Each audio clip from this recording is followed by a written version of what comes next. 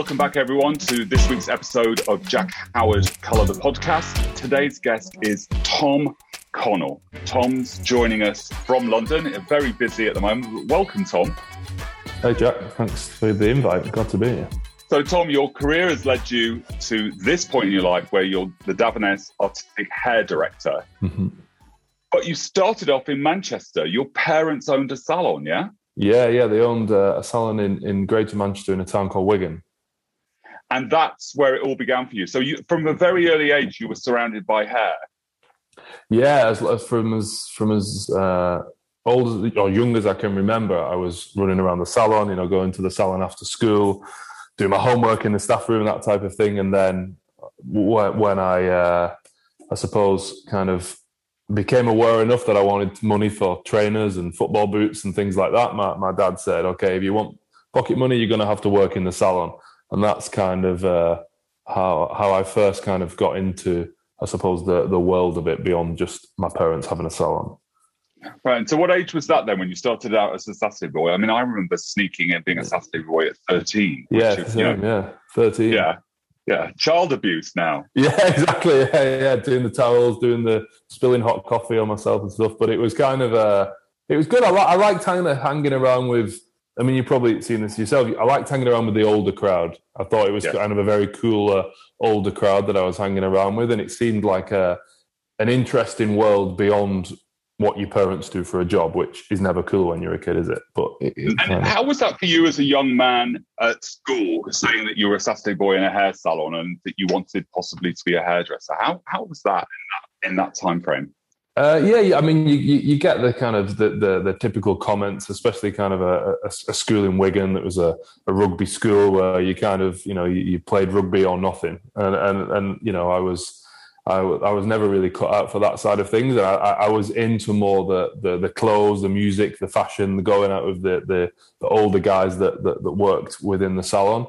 So it kind of, I suppose, kind of school and people that was my age, I almost felt like they didn't interest me as much as maybe the people that were 2, 3, 4 years older than me, that I wanted to be part of that crowd, I suppose. Yeah. So, yeah. Yeah, I always found that. I wanted to hang out with older people. I just thought they were more interesting than my age, my own age group.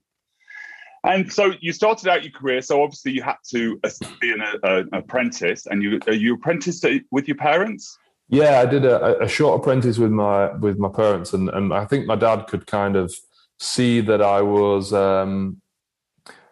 interested when it came to training night, but the day-to-day kind of salon and my dad's salon that I'd been seeing that since I was a toddler, he could see I was losing a bit of interest in it, and he said, you need to move out from this town, and you need to maybe move to, say, the city centre of Manchester and get into a salon that has an artistic team that does photo shoots to see this other side of the industry. So I moved to Andrew College in the centre of Manchester. Oh, wow. Cool.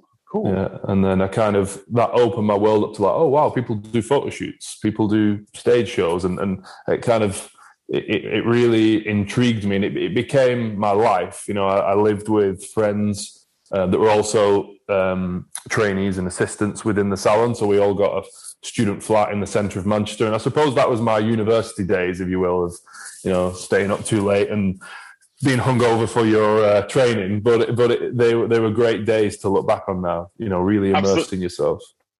Absolutely, there's nothing like training and sharing an apartment with other hairdressers. I think you live and breathe it, don't you? Yeah. We'd go home and we'd be looking at photographs that Tim Hartley had done and sticking them up in our kitchen units and wondering how these things would be created, because we didn't have the knowledge to know that at that time, but. It was a very interesting time to look back on. I think it's wonderful that your dad had the foresight to kind of say to you, right, you need to leave this. You're too familiar with this. It's too sort of easy on you, and it's not testing you, and to push you to go into town, into a bigger salon. Yeah. He kind of saw I suppose saw a little bit of ambition, and he saw that. I always say this, that when most parents were most dads were telling the kids about, I don't know, Maradona or Pele, my dad was telling me about Vidal Sassoon and Trevor Sorbet. and that, so I was kind of, he romanticized the industry to me from a very young age. So I was like, I want to go and discover all this for myself. And so he was very keen on pushing me and me not getting settled in my local town. And that's carried through your career a little bit, hasn't it? That not settled, because after 6 years in Manchester, you made the leap to come to London, which must have been, well, I know from my own personal experience, I mean, it's so different. Yeah. I mean, where are you from? So I'm originally from Lincolnshire. Oh, right. Yeah. So you kind of done that jump as well, right? Yeah. Well, I've done a few jumps since that. Yeah. You was America as well, right? Yeah, absolutely. What was that like for you then? I mean, when was that in the time period? So I can kind of put some context. 2009. Okay, so it wasn't that long ago then. No, I've been in 11 years. Yeah, 11 years. You make the leap to come to London. London, definitely a different city, but also we were in the middle of a financial crisis, really, that had happened in 2007, 2008. And I came back to London in 2010, and salons were still reeling from that. Yeah, and it's, I suppose, that's maybe the one good thing about being skint, right? The financial crisis doesn't necessarily appeal like it doesn't apply to you, because you didn't. I was coming out of kind of being a stylist for a few years, didn't really have much money, but I knew I wanted to work for Trevor. I saw him on stage do his one-man show in Liverpool, and I was like, I want to do that, and I want to do it working for him. And the more I researched and read about him, I knew I needed to kind of, I don't know, I suppose kind of create the ideas that were in my head. I knew I needed to further my education, and I liked the eclectic style that he had, from, I don't know, using round brushes to using razors to technical haircutting. I liked the fact that he had this kind of freedom in what his company produced. So I set my sights on that. So I suppose I was so obsessed and so kind of preoccupied with, that's my life, and I don't want to know about anything other than getting this training and becoming in part of this world that had been romanticized to me, that I suppose I don't think I even kind of thought about any recession or anything like that, because I was kind of, when you go to Trevor's, you start back on almost an assistant's wage, even though you're a stylist, because you're doing your vardering. So yes. I was living in a bedsit and doing that. So it was kind of, yeah, and like I said before, looking back, those are some of the most carefree, happiest times of your life, aren't they? Because it's just your craft and nothing else, right? Nothing else at all in that. And yes, you do. So what was it like for you? So you'd made the leap, you come to London, and then you're obviously very disciplined, and obviously you've got a vision for yourself. At that point, you had a vision for yourself of where you wanted to go. But to go back to being a grown person to assisting, to vardering, as you'd like to say, how was that for you on an emotional level? Yeah, you definitely have those evenings where you go home and you think, how have I ever been hairdressing for so long? Yes. Maybe I'm not cut out for this. Maybe I'm just not good enough, because if I've been hairdressing for this long, I should be better, because that vardering process, that 6 to 8 weeks, it's really about breaking you down to rebuild you. And obviously now, through going all the way through and to the point where I was the art director and I was checking people's final tests, I understand that's just part of the process. But when you're in it, you do question whether this is the right career for you, whether this is and now I watch, say, a documentary about a Michelin star chef, and you see those chefs go through the same thing, right? When they're trying to achieve that thing that's impossible, which is perfection. You think at that time you're trying to achieve it, even though you never do. I remember one time that I cut a graduated bob, and the person used more sections to check it than I'd used to cut it, which isn't a good start to cutting a graduated bob. But yeah, that process is so invaluable. That 8 weeks is life changing in your career. Absolutely. And people often talk about that they don't want to go through those kind of experiences, but it sounds like a cliche, but it's in those moments that your biggest growth is, I find. Yeah, absolutely. That kind of that difficulty that you're going through, it's kind of that's what's changing you, right? That thing of, I suppose if I don't know if you listen to anyone that's done something in with the career or their art or whatever, or a sports person, that it was always at those times where they felt like, I'm going to have to give this up, that they were just on the cusp of making like a little breakthrough. Yes. Yeah. So some tears, but lots of joy. Yeah. Definitely a lot of joy when you finally pass your final presentation. Yeah, totally. And then, of course, you're on the salon floor in Covent Garden.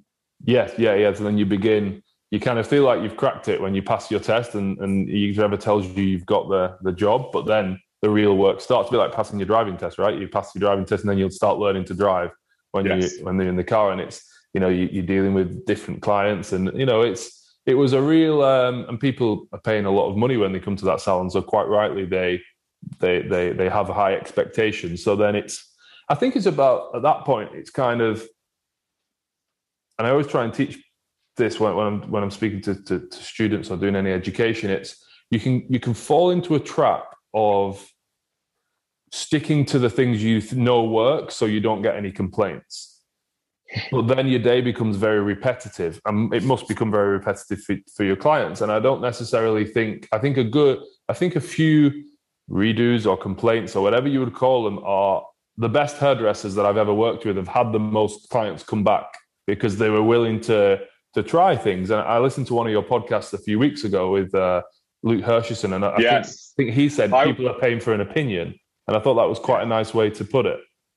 Yeah, I was just thinking of Luke in that, because he said that he encouraged his team not to do, this hair dusting and a simple cut, but to actually give somebody a change and to sort of promote that. Because, of course, that's what we're there for in many ways. But the sort of visceral reactions from either the boss or from the client who's not happy with a change puts a lot of people off. But I think it inhibits our industry. I totally agree with you, and I thought that was a really interesting conversation that you both have, because I could almost remember the time that I made the switch, where I went from taking like a very educational based approach, and I went from being owned by my techniques to owning my techniques. And sometimes I'll hear people say, like, okay, I have a graduated bobbing next, and then my lady at 3:00 is having a long layers, and then I have a half head highlights, and then I have a balayage. Well, they haven't walked through the door yet. So let's not start talking about your techniques. They're your techniques that are in your tool belt, but maybe they've been on holiday and they just need a little bit of darkening around the face and they don't need anything else. Maybe the fringe has grown out and they just need it widening slightly. And that's all you need to do with the haircut. But you can be transformative. And it was almost like I started to think of like trying to think of as a designer solving design problems rather than just application of technique. And I think any designer, whether you design this computer that we're doing this Zoom on, or you're designing a building or a color or a cut, every designer has a brief from a client. Every designer has a material to work with, a budget, a time limit to achieve that. And then you use your skills and your creativity to kind of solve that design problem. And the second I started thinking like that, my days became like so much more enjoyable, because I wasn't going in going, oh, I've got 10 clients today. I'm going in and saying, I'm just doing 10 design problems. And it might take me 15 minutes or it might take me 2 hours to do each one. I just don't know. But it's like quite like a rewarding way to have you spend your time, I think, when I did it like that. I like the way you put that. I always talk about the technical and the feeling, and I like, obviously you need the technical to create, but I feel like when a woman's in front of me, that it's about the feeling that you create, and that's in the placement and the vision and how you see it. And so it might have a similar sectioning pattern, but it's not cookie cutter. Yeah. And then your client, I suppose, with yourself and other people like that, are paying for your mind, not your hands. Because if you pay for your hands, you can be replaced, right? Because everyone's got, a lot of people can do a straight line, a lot of people can do balayage, but if they're paying for your mind and your taste, and as you said on the other podcast, your opinion, then you could never be replaced. Right. The eye is what I always say. I always say to the youngsters that it's that you can't replicate nobody else can do your eye. It's your vision on there. Everyone can sort of do the basics, but then it's where you take it. Yeah, and it's a rewarding way to work as well, isn't it? Then because it's freeing, isn't it? Yeah, it's lovely. You're free, and it no longer becomes the grind of 10, 12, 14, whatever it is you do a day. It becomes enjoyable because it's a different process for every single person that's in front of you. Yeah, and I think that's how you have longevity is in. And I don't mean longevity is in like a long career with many clients. I mean longevity is in just enjoying your job for the amount of time that you do it in your life, which is probably the whole point of it, right? Yeah, I mean, so many hairdressers get burnout, and I think it's because they do exactly that. They see it as 10 clients, 10 balayages, 10 highlights, 10 haircuts, 10 bobs, whatever, and they don't see the person in front of them. Yes. Yeah, absolutely. Yeah. That's an interesting one, isn't it? I think that could be a whole podcast. Yeah, design problems. Yeah. Oh, even better. You've given me a title. Thank you. There you go. So you're on the floor and you have this epiphany where it changes for you. So from the technical to the design, as you call it, which is brilliant. That's so lovely to hear. And you become art director for Trevor. Yes. Yeah. Because, of course, Trevor's... One of the interesting things I think about Trevor Sorbet is, and I know, John Spanson's a mate of mine and stuff like that.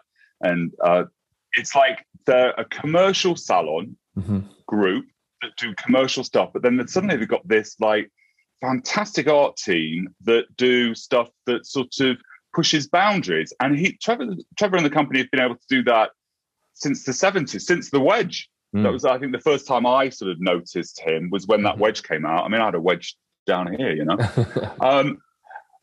and color-wise too, they can challenge you with their collections in their color, yet within the salon there's great technical work going on as well.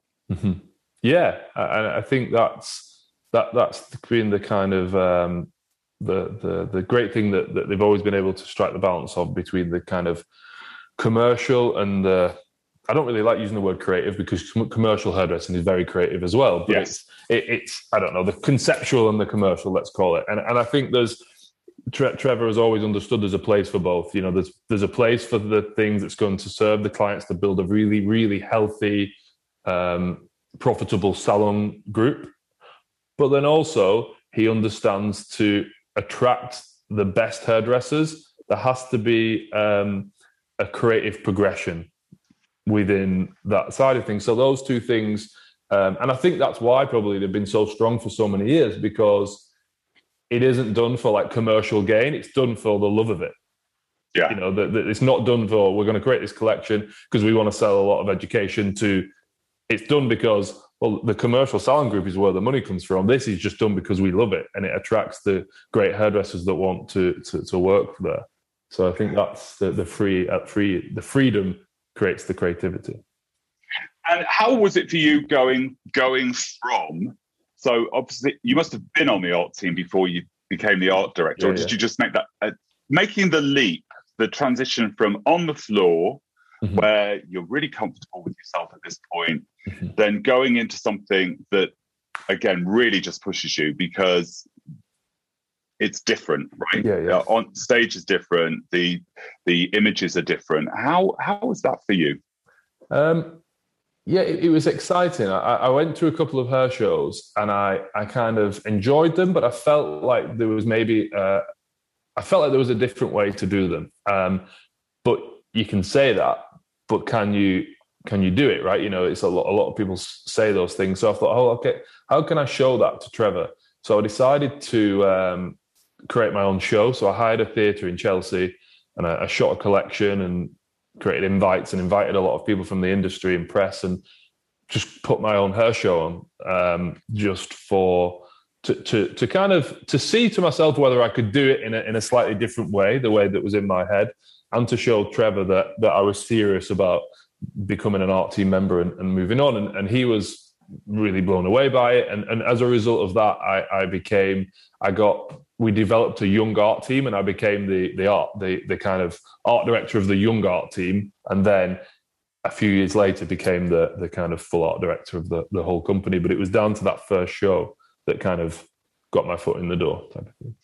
And what I like about that is that you you just got on and did that yourself. A lot of people would just sit back and be waiting for it to be passed to them, whereas you decided, no, I'm going to try this out and I'm going to invite some people to it. So you took a huge risk. Yeah, especially kind of financial at that time in your career. You don't when you first kind of getting your foot on the salon floor, you're still making your way up the ladder. So yeah, it was a huge risk, but it was just so enjoyable. And I keep saying it, I can go back to that now and look at it and like, wow, that was one of the most exciting shows because we didn't know what we were doing. I was with some of my friends that worked at Trevor Sorbie that were helping me put it together, and none of us had ever put a show together. I remember we spoke to the lighting guy, and we sat down with the lighting guy at the Chelsea Theatre. None of us had ever lit a show, knew anything about lighting. And I'm trying to explain this kind of pale blue lighting that I wanted for the stage. And he kept getting it wrong, and it kept kind of looking very plain, almost like a chemist, like a very like a super drug style lighting. And one of my friends, I remember, he just said to the lighting guy, basically, he wants it to look like Who Wants to Be a Millionaire, but for 200 quid. And he went, oh, I can do that, no problem. And then he just created it. It was spot on. But that was kind of like, we didn't have a clue what we were doing, but it came together and it looked cool on the night. And I think that kind of rawness of it was what half of its charm, I suppose. Yeah, absolutely. It's a first, right? I think that when we talk about first, you can't ever replicate them in that moment, can you? So that's kind of fun. And you stayed on the artistic team, obviously traveling around the world and doing collections, education, and you stayed with them. But in 2019, you left for Davines. Yes, yeah. I began a kind of conversation with Davines, and I suppose kind of everything I've said to you is I'm always been kind of wanting to move forward creatively, and I really, the only thing that I really care about is looking back at the end of my career and not have left anything in the tank. Not have thought, oh, maybe I wonder if I could have done that, or I wonder if I could have created that idea, or I wonder if I could have created that show, or I wonder if that image would have worked. And I felt like once I visited the Davines village in Palma and I began speaking to some of the people, what I really loved is that everything that Davines stands for outwardly is 100% authentic all the way through. You speak to anyone, and I know you've kind of had probably some conversations with some people at Davines now, and maybe you've realised that as well. Like the authenticity that runs through every aspect of what we do is so true, and I loved that, and I felt like if ever I was going to leave Trevor's, I would have to maybe start my own thing because I wouldn't find that authenticity that I had at Trevor's anywhere else, and I felt it straight away, and I was like, okay. And when they showed me this portraits of people concept and the new direction they wanted to go with the hair identity, I was like, this kind of suits my aesthetic. I love the products already because I use them, and I like the ethos and what they stand for. And I thought, okay, let's kind of take this next step on the creative journey, I suppose. The Davines, of course, have their B Corp certificate, which is all about their sustainability and the way in which they recycle and all of this stuff. And they're really, really low, their carbon footprint. I mean, it's very, very low. And they're still pushing for more. And I know that when I used Vue, and I was told that, it breaks down, biodegradable, breaks down after 28 days in the water. I couldn't believe that. That was just absolutely fascinating that a colour house, for me it's a colour house, could do that and make that, because so many product companies are talking about sustainability and doing pieces, but whereas Davines have gone the whole hog. Yeah, absolutely, and it's as you say, the research and development that goes into those colour products, and you're right to call it a colour house because that's what we are, and the research, the development, and the extra cost, time, and attention that goes into doing something like that means that what you say outwardly and what you stand for and what you get out of bed to go into work for every day is true, and that's kind of it's an amazing thing to be a part of, because you feel like you're part of more than something than just a kind of salary at the end of the month or a nice, pretty photograph in my case. Well, we all like a nice, pretty photograph, don't we? Yeah. And I want to talk to you about that in a minute. But I wanted to quickly touch on the village, of course, which I'm so jealous. I mean, I've spoken to Ashley about this. She's been to the village. You've been to the village. I've seen videos of it. I mean, this is where it all happens in Palma, isn't it? Yeah. This beautiful space, about an hour and a half from Milan in Palma, where we have all the Davines products are made. We have the scientific garden. We've got academies. We've got a beautiful bistro in the centre that brings the whole people together for lunch and dinner around the pond. It's a really, really remarkable place. I'm fortunate enough. In fact, this morning before I began speaking to you, I've just booked my flights. I go on Monday to go over there. So I'm looking forward to spending the week there again. It's been an unusual big start to my time with Davines. I normally would have spent a much more time there than, well, obviously without the pandemic coming in. But it's a special place, and it's the way that they've designed it, the simple design, but the detail that's in it, it reflects the products when you pick them up. You know, they're not overly busy, but they're very, very, very well designed, and that's what the space is. I'm sure when you go over and you do things in the academy rooms, everything is designed for you to do your best work. You know, from how tranquil it is from the pond to the way that the academy is designed. It's just, it's very, very well thought out. It's a beautiful space. If anyone's in Palma, definitely go down and check it out. So I wanted to talk to you, Tom, about what you brought to the table with Davines, because up until your arrival, the imagery was all very, we're not going to say creative. What was the word that you used earlier? Conceptual. It was all conceptual. Yeah. And a lot of hairdressers love that, love those kind of images. And you brought something completely different to the table. You brought something a little bit more commercial into the conversation. Mm-hmm. Was that, and that's just a natural flow for you, I gather, from our conversation right now? Yeah. So I like to kind of assess the true needs of Davines as a colour house. So I spent a lot of my first time with the company speaking to members of the community and finding, okay, what do you want from your colour house? Because those that, you know, you might be employed by Davines, but the clients are who you serve, the Davines customers, and so really, what do you want? What do you look for from Davines? And what I found was two things. You find some people that they want practical salon education. They want practical salon images. They want to see a beautiful image that looks like their client can engage with that person, and understand that maybe you're not reinventing the wheel, but maybe you're just taking the client one step ahead. And they want services that they can introduce to their client. But then I spoke to some people that said, okay, yeah, that's nice, but we have our training in salon. What we look for from Davines is to be inspired. I want to be excited. The reason that we have Davines in the salon is because we love the ethos and the story and the creativity of the company.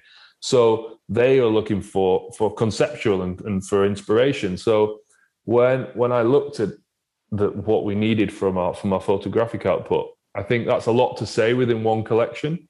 I think it really is a lot to say, isn't it? Yeah, I mean, and then you don't see anything to the correct amount, right? It's not commercial enough. It's not creative enough. It's, you know, you can't fulfill things. So we decided to separate it, and we did a conceptual collection, light, time, and color, which isn't meant to be. It can be executed on a client if your client was kind of quite open to that sort of things, but it's more meant to be an image. It's meant to provoke a response, like a piece of art, something that you may hang on your wall in the salon to show what you can achieve when you use the Davines colour products creatively, but more to provoke conversation, positive or negative, I think that's what any art should do.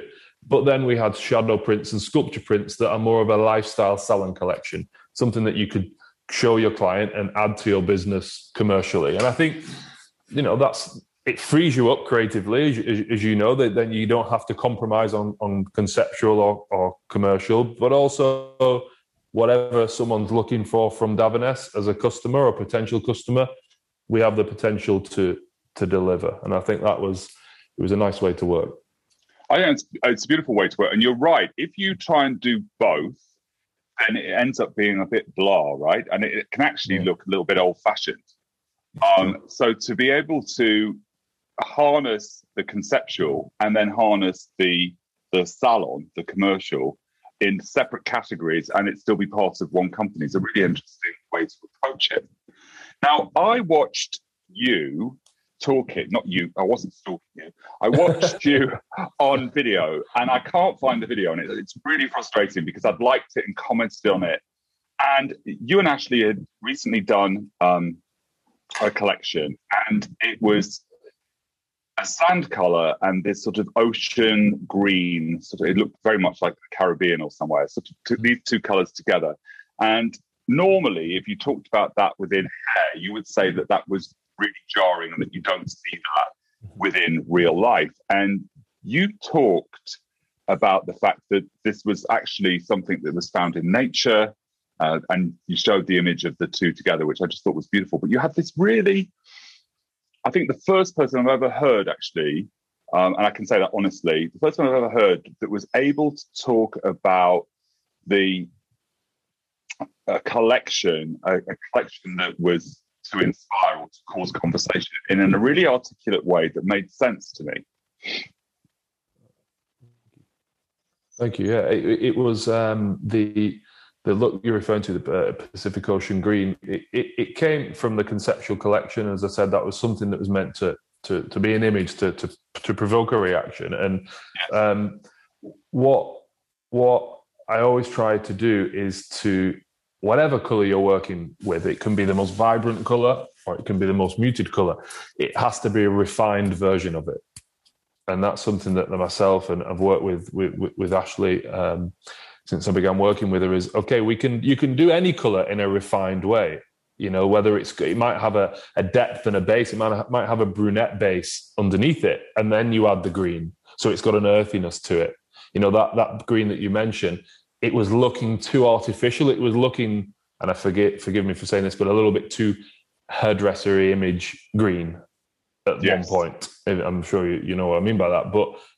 And then we had to add a little bit of red to the green to just drop it. And it just looked more refined. It looked more tasteful. So what we were looking for is, okay, let's look where these two colors are found in nature. And I don't think you would ever look at something that appeared organically and feel like that it was clashing or jarring against each other. So we said, okay, let's look at this. And when we had seen an aerial picture of the Pacific Ocean, and I loved that green. I think it was a YSL image I'd seen. It was an advert for YSL, and it was an aerial shot of the Pacific Ocean. I said, I love that green, and I'd love to do something that was quite solid, quite jarring. What color could we put next to it? And when I looked at that sand against the green in the aerial shot, I was like, this could work, because a refined green and a very kind of refined, like kind of sandy beige could work together on the right head with the right shape, and it kind of. But that, I suppose, it takes like a while to do. We had to do that over, I suppose, 6-week period. 6 weeks period to get the color where you wanted it to. Yes, to get the color where I wanted it to get the shape, the balance, to get everything to feel like the composition. Because I suppose with that image, you're treading on a tightrope of bad taste. Like one step off, you're in really bad taste. So, I think when you play in the edges, when you're just about to go into bad taste and you stop, that's kind of where some interesting things are. But it takes a while there's a few prototypes of it that did step over. So. Yeah, I just love that explanation. That's brilliant. And I actually loved the imagery for it too. I thought it's, and when I heard you talking about it, that's when it sort of made sense to me and it clicked. It was just really clever, I thought. Thanks. Thank you. So what's next for you, Tom? So obviously you're going off to Palma on Monday. Lucky you.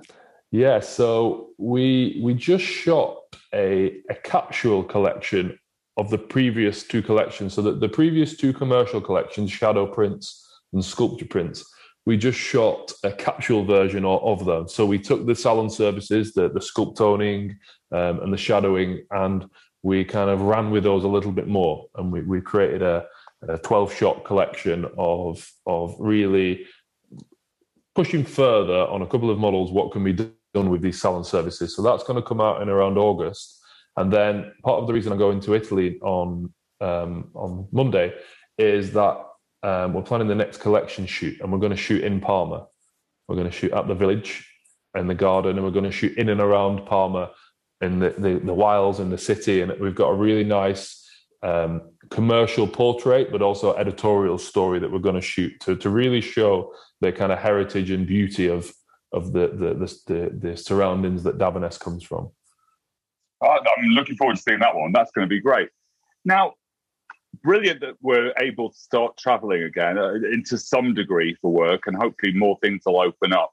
Mm-hmm. But you also continually work on projects on your own at home, pushing boundaries with texture and hair and all those things that will maybe resonate with the hairdressing community. Mm-hmm. What kind of things are you up to just on your own? So I'm working on 2 projects at the moment. So I'm working on, I saw a photograph of Linda Evangelista, assuming it was kind of her early 90s. And she had a head bandana on with all of her hair out of the back of the head bandana. And There's something really interested in that shape. So I've been tracing that shape and figuring out a few colors and a few cuts that could kind of, when I see something like that, I think it's pretty. It's pretty because of the shape. It doesn't need to be a head bandana. It could be hair that's sitting in that shape. And so I'm exploring that a little bit more. And I've shot a few tests of it. So I'm going to follow through with that a little bit more. And I've got a few kind of editorial stories I'm working on for different magazines. So I find that kind of, and you'll probably find this as well, one feeds the other, doesn't it? Yes. Yeah, absolutely. It does. They definitely feed each other. It's interesting that you keep yourself busy with this virtually 24/7 with hair all the time. Yeah. Yeah, I don't kind of. I kind of try and have a balance for a certain amount of time. As you said, you can get burnt out a little bit, but when it's time to work on a collection, whether it be a personal collection or it be a collection for Daverness, I'll set like a time limit. So normally about 6 weeks out, then I'll kind of flip the switch, and then that's the only thing I think about. Like, I don't want to know about sport. I don't want to know who's texting me. I just think about that collection. And I feel like a collection, so it's got layers and it goes beyond like the aesthetic. You know, it's nice to have something that looks pretty, but so it resonates and people remember it. I think it needs to have like layers of inspiration. So I feel like to do that, you need to like feed a collection. So something as basic as if I was thinking of a collection that had a 70s feel to it, for example, I would only listen to 70s music. I would only watch 70s films. I would only watch 70s documentaries, so that the chances are I will see something or I'll notice something and I think that would work for the collection. That'll work for so you're kind of feeding it all the time. And then when you're doing it and you're coming up with things or you're writing the information about it or creating the videos, those things kind of come into play a little bit. So yeah, I'm going to kind of have a little bit of time just collecting a few ideas and then turn that switch for the next collection in a few weeks' time. So you completely immerse yourself in the project. Yeah. There's kind of it's and nothing else kind of exists in that time. Just because I think that's kind of the only way I enjoy doing it, and the only way I can do it, and the only way I feel like I can do it to kind of get the correct result for Daverness. That's amazing. There's this huge conversation going on in the industry at the moment about, and it's really interesting. I was speaking to Leslie Jennison in another episode, and her commitment, and you're talking about your commitment and the hours that we put into it. Mm. And there's this huge conversation in the industry about burnout and about not doing stuff and sort of the balance in life. And I find balance quite hard. Personally, I'm either in it or I'm not, and I sort of throw myself into my projects. Do you get lost in it? Because I know that you said that you set a time limit, so 6 weeks, and then that switch goes off. Mm-hmm. Do you stick to that? Yeah, I really do. I don't like. I kind of always liken it to, I'll say it to my wife a few times, I liken it to, you should never be like a flickering light bulb. I think that's what leads to burnout, where you're a bit doing your emails and you're a bit doing with your family and you're a bit with your friends, and then I need to sort that model out for that thing next week. That's when, because then it's a stressful way to work, and I think that can lead to burnout. But if you quite like separate with your time, as in like, right, now it's family time, now it's friend time, now it's exercise and working out time, or whatever it is that you do for personal time. But then when it's time to turn the switch, it's work time. I feel, for me personally, that's how the healthiest way I've found to work. So I'm not that flickering light bulb, it's either on or it's off. Yeah, I like that. I really like that explanation for it too. Do you find that you do? Sorry, Jack. Do you find that because you're very busy, kind of with lots of different projects, I imagine, all over the place. So do you find that I'm assuming you've got to be very disciplined with your time to make sure that you give the right attention to everything, right? I try to be disciplined with my time. Mm-hmm. What I've found is if I get a little bit haywire, everything is just like blah, and I hate it all. So what I try to do is I try to dedicate time to me, my personal self in the morning before I start anything. So that I work out every morning, so at the weekend, and then I try and dedicate some evenings to seeing some friends or something like that. But kind of the phone is on a lot with stuff going on. But I've also recognized that I can't be messaging people at 10 o'clock at night with like, oh, I've just had this idea. I have to respect other people's boundaries too. Yeah. And so voice notes aren't going out as much anymore. And also, you know, it's been easier for me because my partner is sort of 1 month here, 1 month in the States, 1 month here. So I've got this whole month where it could be sort of like me and everything I want to do. And then when he gets here, I've got a week while he's jet lagged that I can do all of that. And then I've got like 3 weeks where I've really got to kind of say, let's go out for dinner. Let's go enjoy each other. Let's be us. So I have to be aware of the fact that I need to look after the other parts of my life as well. Yeah, I think that's a good, healthy way to be. And I suppose if the end goal is to be the best hairdresser that you can be, that's the best way to do it, right? Because then that's how you're going to be a good hairdresser for a longer period of time, because you found that health and balance. Yeah, I want to be the best version of myself, if possible. Do you know what I mean? And there are days when I undoubtedly fail on that. And there are days when I'm like, oh, that wasn't a bad day, Jack. That's okay. But, you know, in the failure, I always kind of want to have a look at that and kind of see was that a failure because I hadn't added the commitment to it and the energy to it, or was that a failure and it was just a learning curve? So I try not to beat myself up too much about it. Yeah, good. I like it. Tom, thank you so much. I know that you've got a busy afternoon. Thank you so much for coming on the podcast today.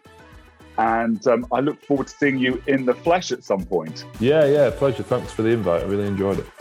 Yeah, really nice conversation there. Thank you for taking the time and talking with us. Cheers. Thanks, Ken. Thank you. So I hope you enjoyed this podcast as much as I did making it for you. Don't forget to subscribe on your channel that you download your podcasts from. iTunes is my favourite, but I know there are others out there. And also, if you want to follow me on stories on Instagram, it's Jack Howard Colour, COLOR, the American way, not the English way. And on Facebook, it's Jack Howard Colour, COLOR. And my website is www.jackhowardcolour, COLOR.com.